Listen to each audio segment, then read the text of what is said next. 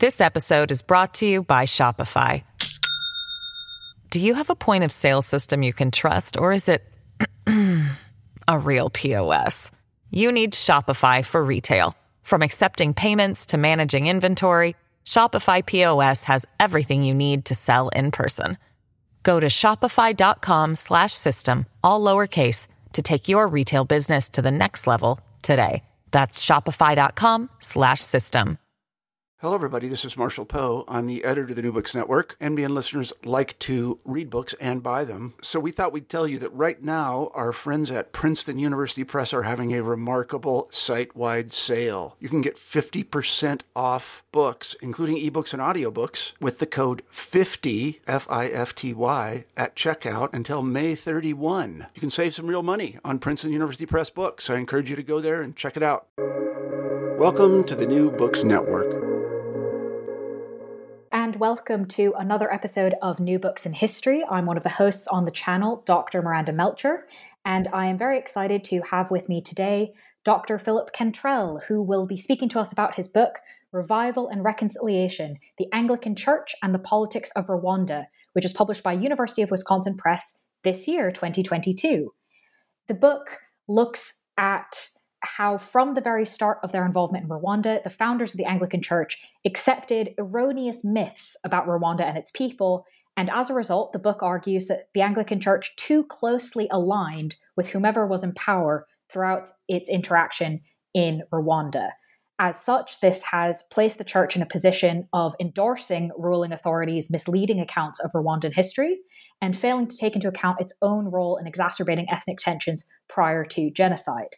The book, therefore, takes a critical look at the church's complicity with authoritarian rule, going back into older Rwandan history all the way up really till today. And so it's a really interesting book looking at the interaction of, in a way, sort of two different institutions, the Anglican Church and Rwandan politics, and looks at the Catholic Church's involvement in Rwanda as well. So I'm really excited to have Dr. Cantrell here to discuss his book. Thank you for being here. Thank you very much. So I was wondering if you could start us off by telling us how you came to this research question, because the Rwandan genocide is a much studied topic, though maybe not so much Rwanda itself always. The genocide often gets a lot of focus. And of course, studying the Anglican and Catholic churches has a long intellectual history, but maybe not so much when it comes to involvement in Rwanda. So how did you come to this research question and this book? Well, like a lot of great research projects, rather accidentally, I was at a university, a college rather, in Virginia, and I had done a few research trips to Tanzania, and a local church sought my help in doing a program to Rwanda in 2004. So my training had been in East African history, but that at the time did not include the Great Lakes or Rwanda specifically. So I did some just initial readings just to be educated about the country and its genocide. Of course, I knew about the genocide and knew that I would be going to a country that was recovering from that. And so from the start there, we were hosted by various Anglican bishops and clergymen. And I expected to be speaking French, which I am not skilled at, but I tried to brush up a little bit. But come to find out, they spoke better English than I did. And I thought that was interesting. And so just in conversations with where they were from and grew up and what they did in the genocide, I found out and very quickly gleaned that virtually all of the pastors and bishops I spoke with came from Uganda. So I thought that was curious, and I wasn't exactly sure what that meant. And I also observed a sort of a disconnect between the clergymen and the parishioners when we would be ferried around to various churches for speaking engagements and to look at different kinds of development projects that the church in Virginia could undertake. And like many historians, I made notes and came back to it upon my return and started doing deeper reading into Rwanda, and came to find out that most of the church hierarchy had come to Rwanda after the genocide from Uganda, and further gathered that most of the positions of political or religious significance in the state were former Ugandans, and so I kept digging deeper and deeper, and pursued this in the form of a few articles. Made a return trip in 2007 under the same Anglican mission body, but this time prepared to ask deeper questions about the socio-political context that was going on. And through this primary research and through just extensive reading of Rwanda's history, both before and after the genocide, I started to reach the conclusions that I come to in the book. Got it. Well, that makes a lot of sense how you kind of came to this particular question. Thank you for explaining. So to start with the beginning of the book, in the first chapter, you introduce the pre-colonial history of Rwanda and make a clear link between this earlier time period and the conditions that lay out for the interactions of the Anglican Church in Rwanda later on. Specifically, you go into a lot of useful detail about how the idea of Hutu versus Tutsi being a race issue is a false understanding that the Anglican Church, along with a lot of other Western institutions, bought into because it fit their existing models of race and racism. So can you briefly explain to our listeners what the political situation was when the Anglican Church came into Rwanda? What was sort of the environment they were entering?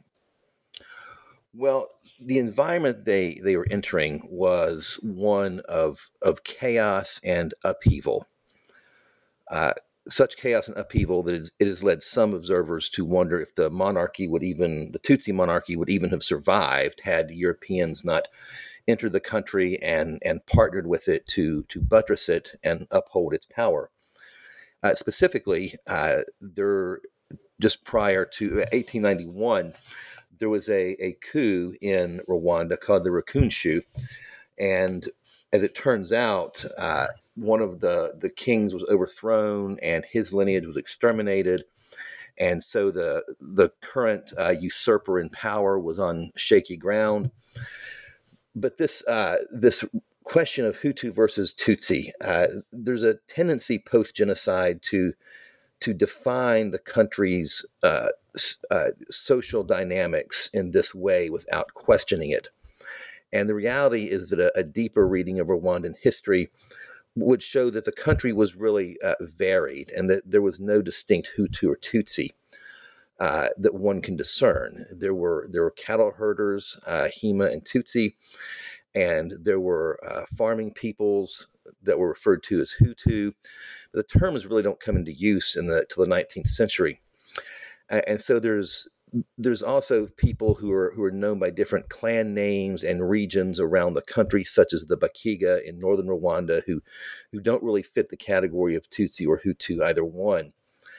So the notion of separate Hutu and Tutsis doesn't really exist prior to the late 19th century.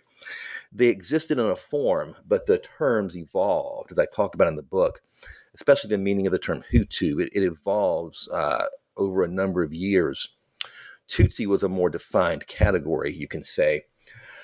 But certainly the notion that they were separate races or separate ethnicities is absurd. But of course, it was an absurdity born out of the 19th century social Darwinism and commonly held racial assumptions of the day, which originated in this notion that the Tutsis were outsiders that came in and conquered the Hutu and ruled over them.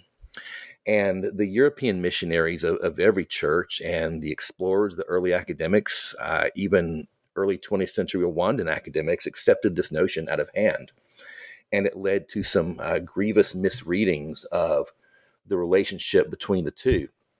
All that said, under the reign of a late 19th century monarch named Rwabugiri, the Hutu-Tutsi categories became more rigidly defined. There was a rinderpest cattle plague that swept the country in the 1890s and nearly wiped out the entire cattle population, by some estimates, northwards of 90%. And so the monarch, Rwabugiri, in effect, confiscated all of the cattle that remained and reparceled them out to his favored clients, which had the effect of further retrenching the divide between Hutu and Tutsi that had emerged. So I would argue that there was a division by the late 19th century, the time that the Europeans arrived, a division that favored the Tutsi heavily, There are records and evidence that the Hutu were already complaining about Tutsi oppression. The Tutsi controlled the monarchy, and this is the situation that the Europeans stepped into and began through standard European colonial practices called indirect rule, partnered with the Tutsi monarchy to rule over the country. And so that was a misreading of the situation, and especially of casting them as separate races or ethnic groups, and this especially erroneous notions the Tutsi were outside conquerors in the region. There's no evidence of that. And so you explore how, because as the book goes on, because one group was in charge when the Anglicans came in, this is where you bring in the Catholic missionaries as well, which I found quite interesting, showing that kind of because of these political divisions in Rwanda, it also then sort of ends up mapping onto, in a way, almost religious divisions, with the Catholics versus Anglicans ending up with kind of different levels of support across the Hutu and Tutsi populations. So I was wondering if you could help us understand a little bit kind of how did we end up with, more Hutus being either Catholic or Anglican? How did these divisions end up kind of happening? Well, the primary reason I brought the Catholics into it early in the story is that in Uganda, where they first began their work in the region, the Catholic Church or the Catholic missionaries, the White Fathers as they come to be called under Labajeri, they came to value the idea of converting the elites in a society, of converting the nobility, of converting the king, with the assumption that the masses would follow. And so the Catholics, when they fell behind in Uganda, when it became clearly a British province, the Catholics in Rwanda intentionally set out from the beginning to convert the Tutsi elites, and especially the Mwami, the king. So the Anglicans who entered later and did so much more inauspiciously, they sought out converts from among the Hutu, but they also had their eye on the Tutsi and speak glowingly of the superior Tutsi, and celebrated Tutsi conversions when they had one far more in the research materials than they do the Hutu. And so I think both groups were, on some level, infatuated with the idea of converting the monarchy, converting the elites, and then seeing the masses follow along. And that process accelerates dramatically when the events of the revolution began, because the Tutsi elites, finding themselves now on shaky ground as the Belgians had begun to switch their support to a Hutu majority Rwanda, they gravitated to the Anglican mission stations and hoped to find solace there. And the Anglican missionaries of the Rwanda mission, as it was called, gleefully took them in. They saw that as part of their Christian duty to provide aid and shelter, but it was also looked at as an opportunity again to convert the Tutsi elites. And so how did this end up progressing as both the Anglican and Catholic sort of missions continued in Rwanda? Can you explain a bit of kind of how the split continued, or sort of what happened to kind of the everyday people in terms of choosing between these options? Well, the Catholics have always been the majority, overwhelmingly so.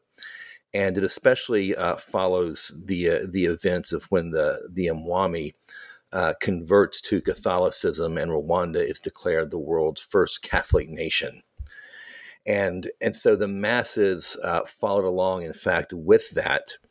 I talk about in the book how in Rwanda, spiritual ideas and indigenous faiths did not really require any behavioral reform on the part of the masses, such as Christianity, hopes for. And so I think that the mass convergence to Catholicism, following what was called the Catholic Tornado, which mirrored the early Anglican East African revival, saw widespread conversions without any sort of change in internal behaviors, attitudes, and beliefs. Okay. For the Anglicans, as many of them many of the Tutsis had converted to Anglicanism. When they were expelled from the country following independence, and they became the group called the 59ers, and the majority of them fled to southern Uganda, they took with them a majority Anglicanism. They weren't all Anglican, of course, but the Anglican Church becomes, in a sense, the church of the refugees and the church of the exiles to a large extent.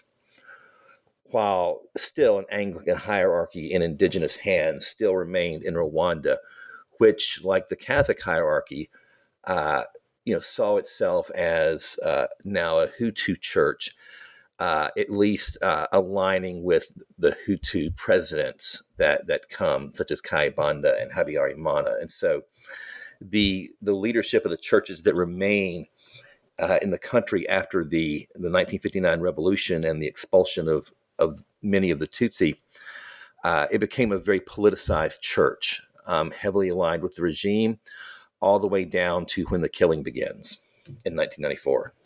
So this idea of highly politicized, right, is something that comes out throughout your book, that the Rwandan political culture from the pre-colonial days all the way, you argue, till now, has frequently and institutionally used historical revisionism as a political tool and even as a weapon. So I was wondering if you could briefly explain kind of what this historical revisionism often looks like in Rwanda, how this has developed. Why is this such a big thing? Okay, sure. I mean, going all the way back to the founding of the monarchy in the 16th century, Ndori, who is held to be the first Mwami, and the founder of the Inyagenya monarchy, he co-opted an indigenous faith system, the cult of Gahanga, to augment and shore up his power and leverage this spiritual belief system to affirm himself as the legitimate monarch. Later on, down the road, much the same thing is done with the Ryan-Gombe cult during the reign of, the name is Rutarwendwa. He also makes use of this cult to further shore up the political changes he made to affirm his legitimacy. And it goes on and on down the road. The monarchs in the early 19th century used the Catholic Church and the Catholic Church's desire to be ensconced in the regime and to convert the monarchy and to convert the Tutsi elites. The monarchy also saw the Catholics as an opportunity to support their own prerogatives. And first the Germans and the Belgians aided the Tutsi monarchy in suppressing rebellions and expanding the kingdom. And the church, the Catholic Church, stood by that. And the Anglicans, I would argue, followed the same process. None of this is exceptionally unique to Rwanda. I mean, the world history is riddled with monarchies that called upon a spiritual belief to augment their power. That's a very common practice. I think we all know that, the pharaohs of Egypt, the emperors of China claimed contact with the divine to shore up their legitimacy. And this happens in Rwanda. That makes sense. I would just add that in Rwanda's case, the Catholics and the Anglicans become willing accomplices in that process in the 20th century, even with presidents following the end of the monarchy. Right. And this is the kind of the core of the book, really, is the idea of the Anglican Church being so close to whichever political regime was in charge in Rwanda that sometimes skewed their understanding of the situation. I was wondering if you could give us one or two examples of sort of how this emphasis on historical revisionism in Rwanda has impacted the Anglican Church. Well, as the book notes in the outset, I argue that the current regime in Kigali is promoting a false narrative of Rwanda's history. their narrative holds that there never was such a thing as a Hutu or a Tutsi until the Europeans came along and quote unquote racialized these categories, declaring that the Tutsis were a separate race and a separate ethnicity, that the Tutsis were outside conquerors who came to rule over the Hutu, and that there is some truth in that. However, when they do that, they obfuscate the fact that there was clear political categories of Hutu and Tutsi, and that the oppression of the Hutu was severe at the hands of the Tutsi monarchy. And of course, now the majority of the government in Kigali is in Tutsi hands, not entirely in recent years. They have done some window dressing and brought a few Hutu in, but there's abundant evidence that it's still a Tutsi regime in power in Kigali. Kagame is Tutsi, as most know, and most of the people in power came from outside of Rwanda even. And so this dialogue, this narrative that Kigali maintains, it seeks to erase ethnicity from the cover of Rwanda by arguing that there was never once a Hutu or a Tutsi, and there's not now. We're all Rwandans, as the mantra goes. But virtually everyone in the country knows that there are still Hutu and Tutsi. As I say tongue-in-cheek, but with a real-life example in the book, all you have to do is ask a cab driver if someone is a Hutu or a Tutsi, and they clearly know who they are. So ethnicity is not ethnicity, and we don't even like to call it ethnicity because it's not ethnic differences, but it is a category. And so the attempt to erase these categorical understandings has not been successful in the minds of the people, even though the church, the Anglican Church in particular, also supports this narrative of there having never been a Hutu or Tutsi. By saying that there never was a difference, then that makes it more palatable to say that there is not now. This was the European creation of racial categories. The Europeans did racialize the question, for sure, but those categories existed before the Europeans showed up. One could argue the European racialization of it made it worse, but it was there. And so the truth lies somewhere in the middle, I think, of the older, now discredited Hamitic notion that Hutu and Tutsi are separate racial categories. That is discredited, but the book also discredits the idea that there never was any sort of difference. And so one thing you talk about is as the Anglican Church, as Rwanda, moves from being a colony into a republic, the Anglican Church tries what you call sort of an apolitical stance that nonetheless, as you demonstrate, is pretty fundamentally political. So is this the sort of thing that you're talking about here with the idea of kind of whatever, if the government is saying that these divisions aren't real, sure, we'll go along with that as the Anglican Church. Can you explain for us kind of what you mean? What is this attempt at a political stance, and how is it not actually that? By the Anglican Church? Well, I think the church hierarchy knows full well that there are still distinct categories, and I think they know full well that the country is run by Tutsi elites.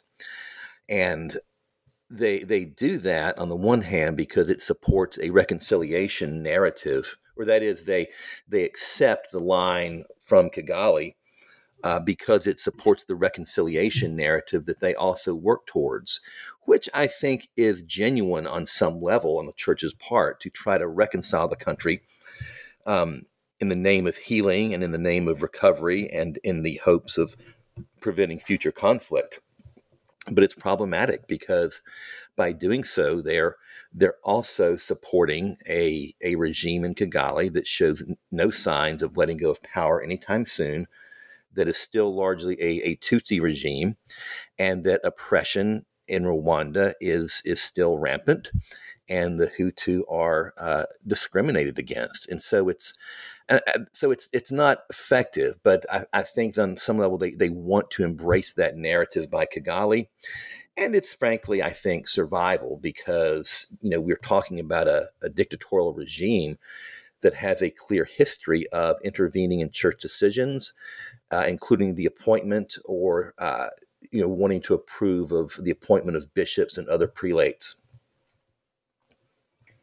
And so on that idea of kind of the the state getting involved with the Anglican Church.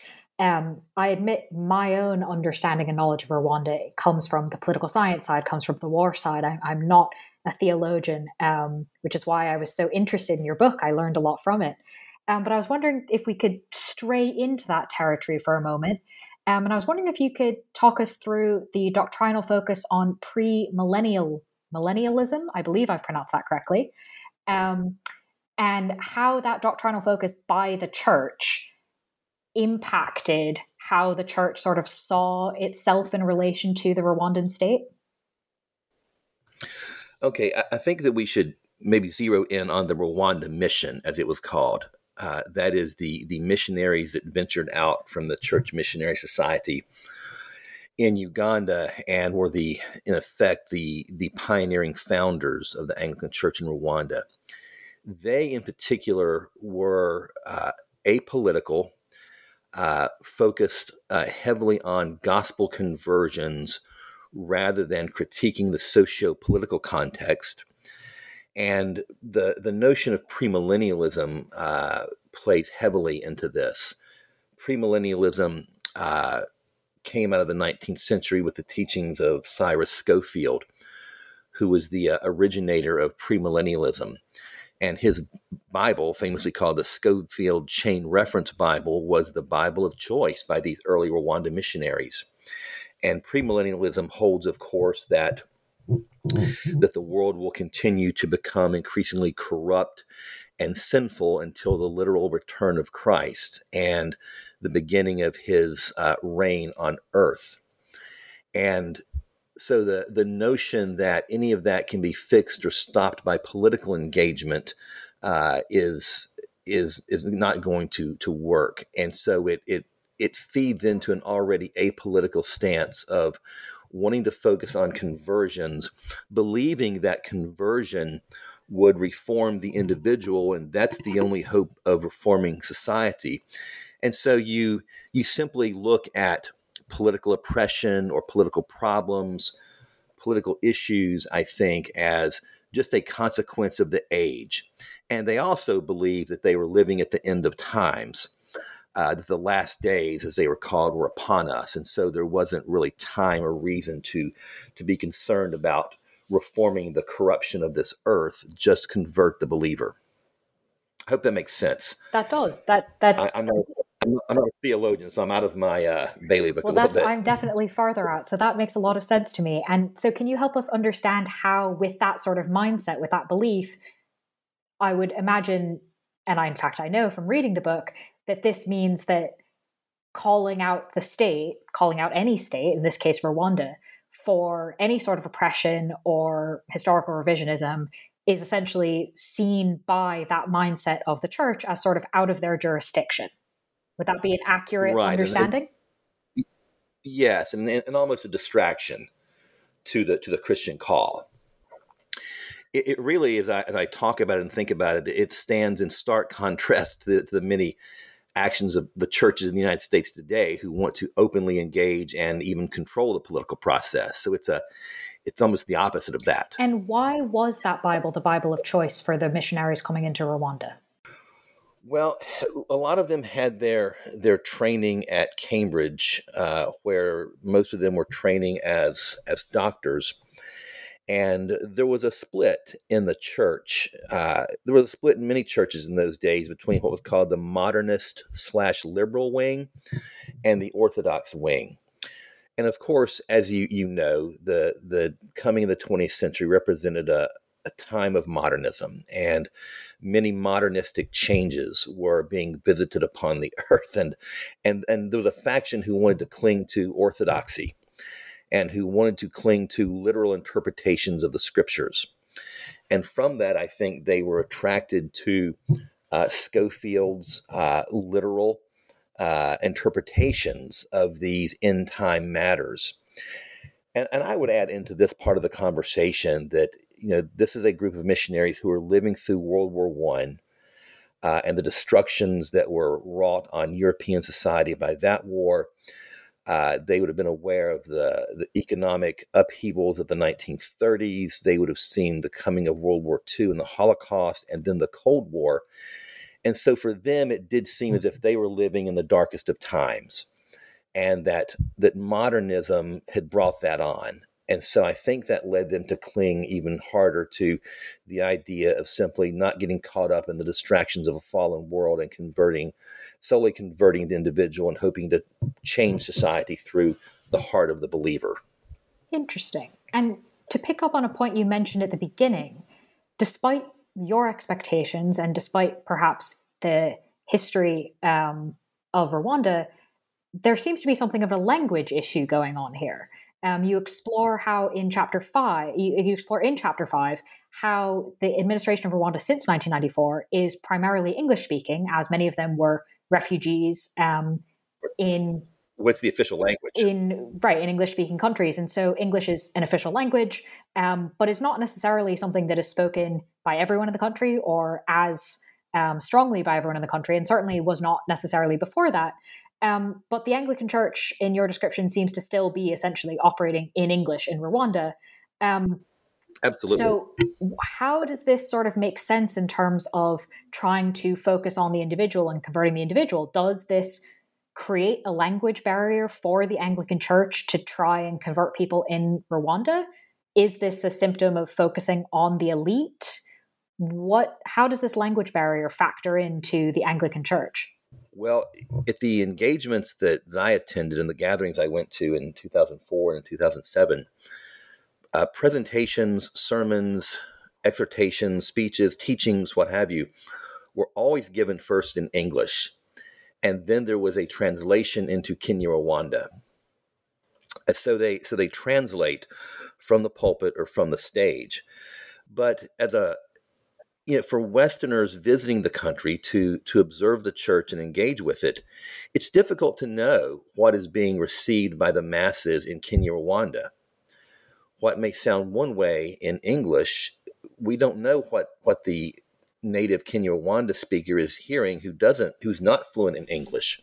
More and more of the country is learning English because that's what they teach in the schools. But many of the Anglican clergy and pastors who returned after the genocide did not speak French or Kinyarwanda, which is a shocking realization, I think, for observers of the country, that these exiles returned having grown up their entire lives in refugee camps in southern Uganda, educated in British schools, and they didn't know the native tongue of Rwanda. They were English speakers, and so that has been a transition that the country has undergone. I think the government in Rwanda, in Kigali, the regime that came to power, endorsed this idea because they themselves were English speakers, and they also wanted to align themselves with the Anglophone world, particularly the United States and the UK, perhaps, because there was a lot of ill feelings, and there still is, between Kigali and Paris, as you may know. There's been many diplomatic rows between Rwanda and France. In part, the French were blamed for some of their actions during the genocide, and so there's reasons in their mind, I think, good reasons for transitioning the country to being an English-speaking country. But again, I think that there's issues that the church should address that they don't seem to be addressing. For example, it's a constant reminder to the masses, I would say, that the church leadership came from outside the country, that they did not grow up in Rwanda, and they can be seen as outsiders in that fashion. It also, and again, like I said a minute ago, for observers coming to Rwanda, overwhelmingly from the United States, the U.S. supporters of the church, you're relying upon what you're told in English without knowing what the Kinyarwanda speaker is hearing or thinking. Was there, obviously not since 1994, but through your research, did you find evidence of the Anglican Church in Rwanda grappling with this, thinking about whether to work in other languages, thinking about how to attract Kinyarwanda speakers, or has the Anglican Church sort of always just been happy with going with English? I've come across nothing that would suggest they have tried to speak to that issue. And why not? I think they've gone ahead. Well, I think that again is the wishes of Kigali to conform to the notion that this is going to become an Anglophone country now. This episode is brought to you by Shopify. Do you have a point of sale system you can trust, or is it a real POS? You need Shopify for retail. From accepting payments to managing inventory, Shopify POS has everything you need to sell in person. Go to shopify.com/system, all lowercase, to take your retail business to the next level today. That's shopify.com/system. So, to speak of course, the genocide, unfortunately, a topic we end up discussing when it comes to Rwanda. And in your book, it's in chapter 4. And what you bring up is an important detail that I think in studies of the Rwandan genocide generally is often mentioned, but usually as sort of a footnote, which is certainly how I'm familiar with the fact that a high number of massacres took place within churches, both Catholic churches and Anglican churches. And you give further detail that in a number of these instances, this happened where priests had actually invited people inside to take shelter with the presumption that the people thought that they would be safe within a church. But then the priests stepped aside when genocidaires came to kill those sheltering. And you note that this was not the case with mosques and imams in Rwanda at the time, who likewise invited people to shelter, but then did not step aside. And so I'm wondering if you could sort of try and help us understand, particularly this stepping aside aspect. Does this have anything to do with what we talked earlier about in terms of trying to be apolitical or siding with the regime? Where does this particular pattern come from? Well, indeed, as African Rights Watch has noted, and as has been quoted many times, more Rwandans were killed in churches than any other place in the country. And it is as you described there. So I think that it's a part of the deep alignment with the leadership of the Anglican and Catholic churches. I think that they, in effect, supported the program that was underway by the Hutu power faction. Yes, it's a harsh criticism, but that's the evidence. Down to the level of the priest, maybe there was a fear factor going on that if you don't do this, then you would be seen as a traitor to the Hutu power efforts to cleanse the country of the Tutsi. And as I mentioned earlier, the irony of the Anglican Church trying to be apolitical and focus solely on gospel conversions and hoping that would reform society. There's not a lot of evidence of that happening, especially during the genocide, when a blind eye was turned by so many to the atrocities that were going on. And so it doesn't seem as if gospel conversions alone undid these old notions of the Hutu being outside invaders and being of a different race. It's important to remember that these notions were absorbed by generations of Rwandans, both Hutu and Tutsi. And the flip side of casting the Tutsi as outside invaders led many Hutu to consider themselves the rightful owners of the country, that Rwanda was a Hutu nation. And I think the extremism of the years leading up to 1994 played very much into those notions. And can you tell us a bit more about how the church sort of was involved in the escalation of tensions before the genocide? Well, the Archbishop of the Anglican Church sat on the ruling council of the party in power. And so he was very closely aligned with the regime.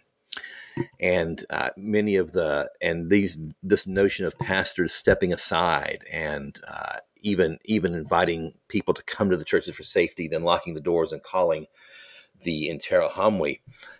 This happened in both churches. I would add not everybody. Timothy Longman, especially in his books, he writes on the Presbyterian Church, but he notes that there's examples from every church of parishioners defying this and not participating. And so we can't condemn everyone.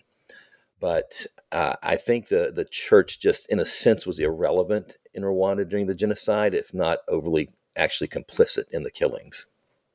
So to move towards your experience of writing this book. Of course, we all are academics. We all undergo various research processes, and that's, of course, of interest as well. So on the topic of Rwandan politics, this can often be a tricky one to research. And you mention it yourself in chapter 5 of your book, that foreign authors who write critically about Rwanda can face pushback. So if you're willing to discuss it a little bit, could you tell us about how that impacted your book or your writing experience? Well, I have not, at least yet, experienced any pushback, but I'm expecting it. I presently, I would not go to Rwanda because I don't want to be detained, as some academics have.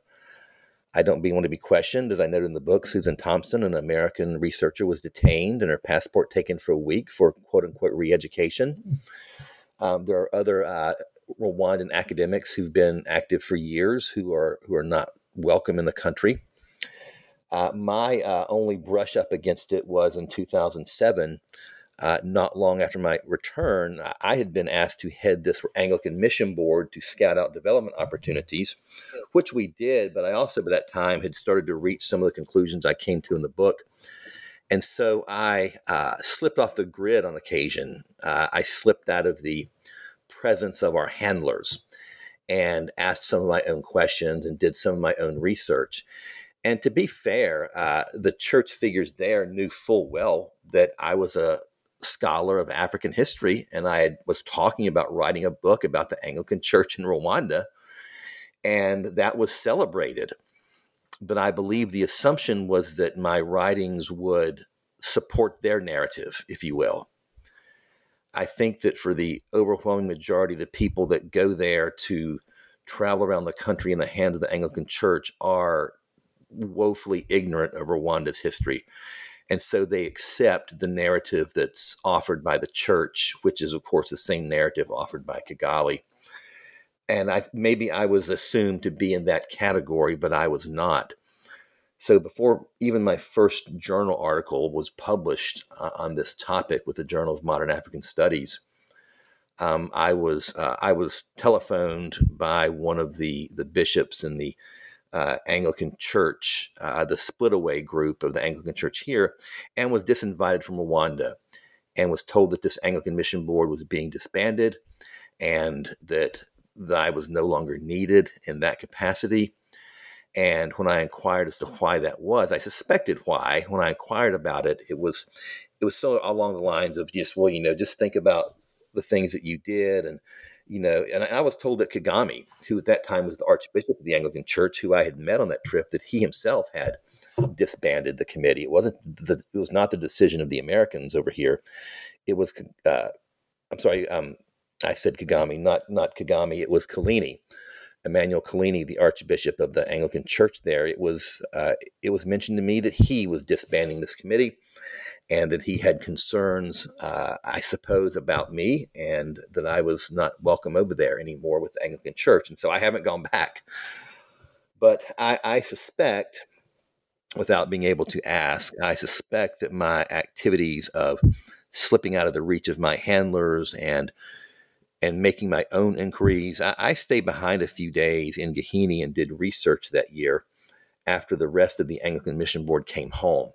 So I don't know what came out to the church hierarchy about my visit and the questions I was asking and the research I was doing, but I suspect some of that came out. And I was not welcome to come back and keep asking questions. Thank you for sharing that. I think it's really helpful for us to understand sort of research processes and how things like that can be impacted. And as an aside, any listeners who are interested in this particular topic around the Rwandan government and views of criticism and use of tourism to avoid criticism, I did an interview with Dr. Alexander Tucholsky that was published on the network a few days ago on his book titled Making the World Safe for Dictatorship, that has an entire section on the Rwandan government and the use of tourism in this particular way, which sounds like your experience was exactly the sort of thing that he's talking about.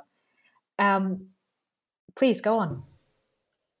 Well, yes. I mean, I noticed that we were always in the presence of Anglican church handlers. Others report that experience, an effort to sort of keep you out of the mix with ordinary Rwandans. I think that's very much on the minds of the church when visitors come. And yes, I mean, visitors over there who are there to support the Anglican Church are ferried around the country and treated to game drives at the national park and go on guerrilla sightseeing tours. And, you really have a grand experience if you go there and don't ask questions and accept what you're told. It can be a delightful trip, but I'm a historian, and we ask questions and we do research, and I simply found, and my research over the years that continued, affirmed that all is not well, and that it's not all it's not what we're being told about the country. So, staying on the topic of your research process, I was wondering if anything particularly comes to mind for something surprising that you discovered in writing this book. Something surprising that I discovered. Well,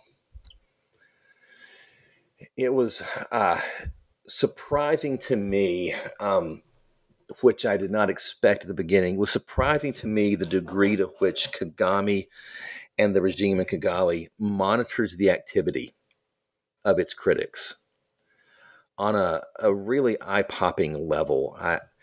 I recount, of course, you may be familiar with Paul Rusesabagina, the hero of Hotel Rwanda. It came out of my book that he was over there, or he was over here in Illinois speaking at an Anglican church. And this was when the regime had already decided that he was an enemy of the state. But he was speaking at one of the Anglican churches in Chicago to raise money for a children's school in Rwanda. One way or another, the Kigali found out that he was speaking at one of the Anglican churches, partner churches in the United States, and intervened. And the Archbishop I mentioned earlier, Collini, directly intervened and told the church they had to disinvite Rusesabagina from speaking because he was not an approved person by Kigali. And the church complied very quickly. I was interviewed by the magazine Christianity Today about that, and there was just immediate compliance by the church in Chicago to disinvite Rusesabagina. But it's obvious that they were monitoring the activity and were monitoring his actions. And there's other examples of that social media is monitored. I think publications are monitored, and having written the book I just wrote, that's why it would make me apprehensive about going back to Rwanda. I don't consider myself a famous author or not nearly as well known as many other Rwanda scholars, but I have written a book that is critical of the regime. And frankly, there's other countries in Africa to visit and research right now until things change. Fair enough. Well, my last question feels perhaps a little bit mean because this book is just out really last month, January 2020. So it feels a bit too soon to ask you this. But if I may, can you share with us a little bit about what you're working on now or next? No, I'm happy to share that. I have I've said my piece, I suppose, about the political situation in Rwanda and the church's involvement there. And I don't think there's much more to be said about that. So I am moving into the less contentious terrain of pre-colonial Rwanda. And I have begun to do some research on the formation of kingship in Rwanda and the formation of the state, with the hopes of putting that in the context of world history and the rise of absolutism in other societies. So I hope that will keep me engaged in Rwanda studies, but it'll also keep me out of the social media contentions over Rwanda. Thank you. I think that'll be really interesting. I know that the pre-colonial parts of this book were quite rich in detail. There's clearly a lot there that I think those of us who study the later part of Rwanda don't always know very much about. So I think that will be really useful research to contribute to the field. Well, there is. I mean, in a philosophical sense, I think there needs to be more research into the country's history for its own sake, because since the 1994 genocide, that has been in the backdrop of so much Rwanda research. And without diminishing the genocide in any way, shape, or form, I think we're at a point where it's okay to begin looking at the country's pre-colonial history for its own sake. Well, it sounds like you've got a great research agenda ahead of you. But first, I want to thank you very much for taking your time to share your thinking expertise with the podcast. Again, to our listeners, the book is called Revival and Reconciliation, the Anglican Church and the Politics of Rwanda. And it was published by the University of Wisconsin Press this past month, January 2022. So thank you very much, Dr. Cantrell, for being here. Thank you.